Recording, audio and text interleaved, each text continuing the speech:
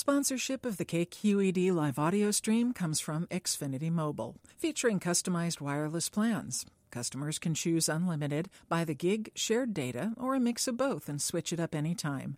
Learn more at xfinitymobile.com. Please note, this podcast is a little racy in spots. If you have a delicate constitution and choose to continue listening, good for you. Hello, this is Michelle T., and I'm reading from my novel, Rose of No Man's Land. It's the story of a 14-year-old girl named Trisha who lives in a lousy, rundown, working-class town called Moggsfield, Massachusetts. And her family doesn't expect very much from her.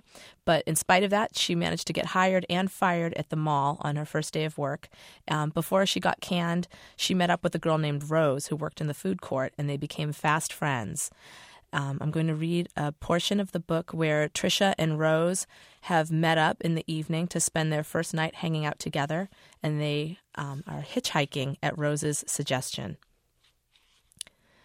The first car that stopped, Rose was like, forget it. It was some crapped-out number that firstly didn't even look like it would make it to Revere Beach, and secondly was already crammed with dude people who looked wicked unsavory. Hey, the dude in the front passenger seat hooted out the window. You ladies off to the palace? No, Rose said. There was so much in those two words. We're going to the palace, but we could drop you ladies off somewhere first, if you're sure you don't want to come along. If you're sure you're a lady, the kid in the back seat said. He said it in that way, like when you pretend to be coughing, but you're really saying something shitty. He choked the words into his hands, but there were too many words. That gag works best with single words like douchebag or lezzy, wicked slick.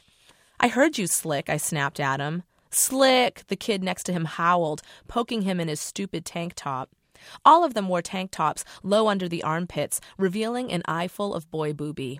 Also, they sported gold chains, and baseball hats twirled at various quirky angles. How'd you guess my name was Slick, biatch? The car was rumbling with laughter, and I felt sick. I wanted them to leave. Even though it was true that I looked like a boy, I just didn't like how they said it. When Rose had said it earlier, it was like I was tough, could ass-kick in a fight. Get out of here. Rose swished her hands like she was shooing off a small dog. We're not going with you, man. We don't have to go anywhere. The driver leaned past his friend, sprawled across the steering wheel. He was demonstrating a relaxed vibe. Staying slumped, he crawled the car a little closer. I moved back toward the bench. See, I knew the hitchhiking thing was a shitty idea. It's so hard to get rid of dudes when they attach themselves hostilely to you. At least they were in a car, and we could run in the opposite direction if we needed to. But that's so humiliating. Running away sucks. I don't get beat up, but I just feel fucked up from it for hours, like my mind got beat up. I looked at Rose. I gave my head a jerk in the away direction, but she was ignoring me. She was glaring at them. Get out of here, she repeated. The guy in the front passenger side leaned further out the window. He smiled a big, smug smile at her. His eyes were sort of slitted and teary, and I figured they all were fucked up. All fucked up and on their way to the palace, a totally stupid, gigantic dance club complex right here in Moggsfield. The place was divided up into different awful dance clubs. Like there was a room with male strippers where people like my mom went to get tanked and throw themselves at the stage. One section was called Rascals, and it was for kids 16 and up. That place was famous for being date rape central, and it was probably the one where the hoopty full of losers was heading. Front passenger licked his lips, which were large and chapped, dry from dehydration, from too much drinking and smoking. I'm going to stay here and look at you, he goggle-eyed Rose. I like looking at you. You're funny looking. The geniuses in the back cracked up. Come on, Rose, I said. I was getting twitchy. Shit like this is exactly why I don't leave the house. And then Rose went totally nuts. She tugged her dress up in a quick flash, her hand sunk down her drawers. When her hand came back, it was clutching what looked like a dead mouse. A coagulated blood loogie slid off the side of the mouse, which Rose was holding by its ropey tail. It was Rose's tampon. The blood splattered the sidewalk. The guys all roared. There was a second of delayed stoner reaction, and front passenger jumped back, hitting his head on the rear view. What the fuck? All the dudes screamed. I heard the words sick bitch and maybe something really tired like slut. And then Rose twirled the tampon around like some perverted Wild West hero. She spun it by the string, flicking blood from the drenched cotton, and she let it fly into the car. It whacked front passenger in the face. It bounced off his acne-speckled cheek and came to rest on his tank top. He jerked and spazzed as the blob of tampon snagged on his gold chain, as it rode up onto the skin of his clavicle and then plunged down under the shirt. "Ah!" the dude screamed. "Ah! Ah!" It was like he was on fire. "Get the fuck out!" The driver reached around him and popped the door open. Bloody front passenger spun toward his friend. He banged his head on the rear view again. It was all bonked out of place, and the driver said, "Fuck," and then shoved the kid in his back. He shoved him hard out the open door. "Clean yourself off, man. That's sick. That's sick. My fucking car." One of the kids from the back seat leaned over and pulled the door shut. Front passenger stood on the curb, and the tampon slid out from his shirt, landing on the sidewalk. Rose dove for it, her grubby fingers wrapping around the string. The thing still had plenty of blood left in it. It was like the Uzi of bloody tampons. She could take him out again and again. I was breathless. What a genius weapon. The car peeled out, leaving their friend in a blue fog of burnt tire and exhaust. They headed in the general direction of the palace. Front passenger was lifting his shirt, looking at the long smears of Rose's menstruation on his chest. He held the fabric away from the wet mess. "What the fuck?" he demanded. He looked seriously pained. He looked like Rose just kicked him in the nads, like she'd done something dirty, betrayed some sort of pact we'd all agreed to. The tampon swung from her fingers. She made it sway like a pendulum. Her eyes got creepy big.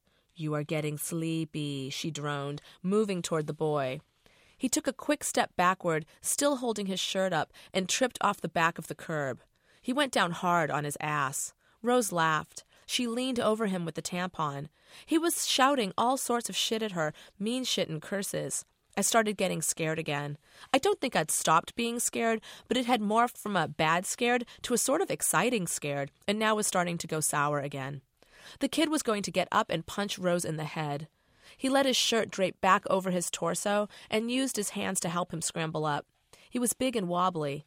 He had a tattoo on his leg, Chinese writing. It probably said peace or something.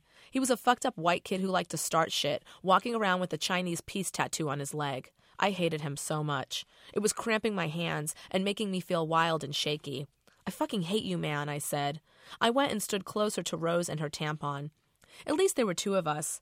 I didn't know how to fight, but I bet I could scream really loud. I bet I could make help come for us. If that didn't happen, I could knock his baseball hat off and rip out hunks of his Abercrombie-colored hair, like Rose said to. I could bite him in the jugular and knee him hard in the balls. I could fight a dirty panic fight if I had to. "You bitches are crazy," he said. He backed up, then halted. He looked around for traffic, but there wasn't any. He dashed into the street. Rose leaned in and hurled the tampon a second time. It whacked his back, leaving another crimson smudge, and tumbled to the street. He kept screaming back at us as he ran past Spritzy's and down the street. Just your regulation Mogsfield trash-mouth curse words, the ones specifically for females, like we haven't heard them a million times before, like they're practically not our nicknames by now.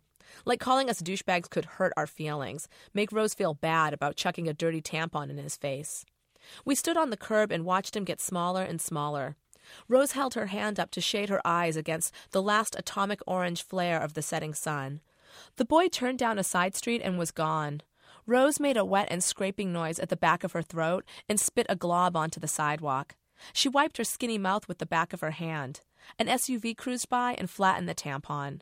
It looked like roadkill against the pavement, like a bit of pigeon or the bloody tail of a rat.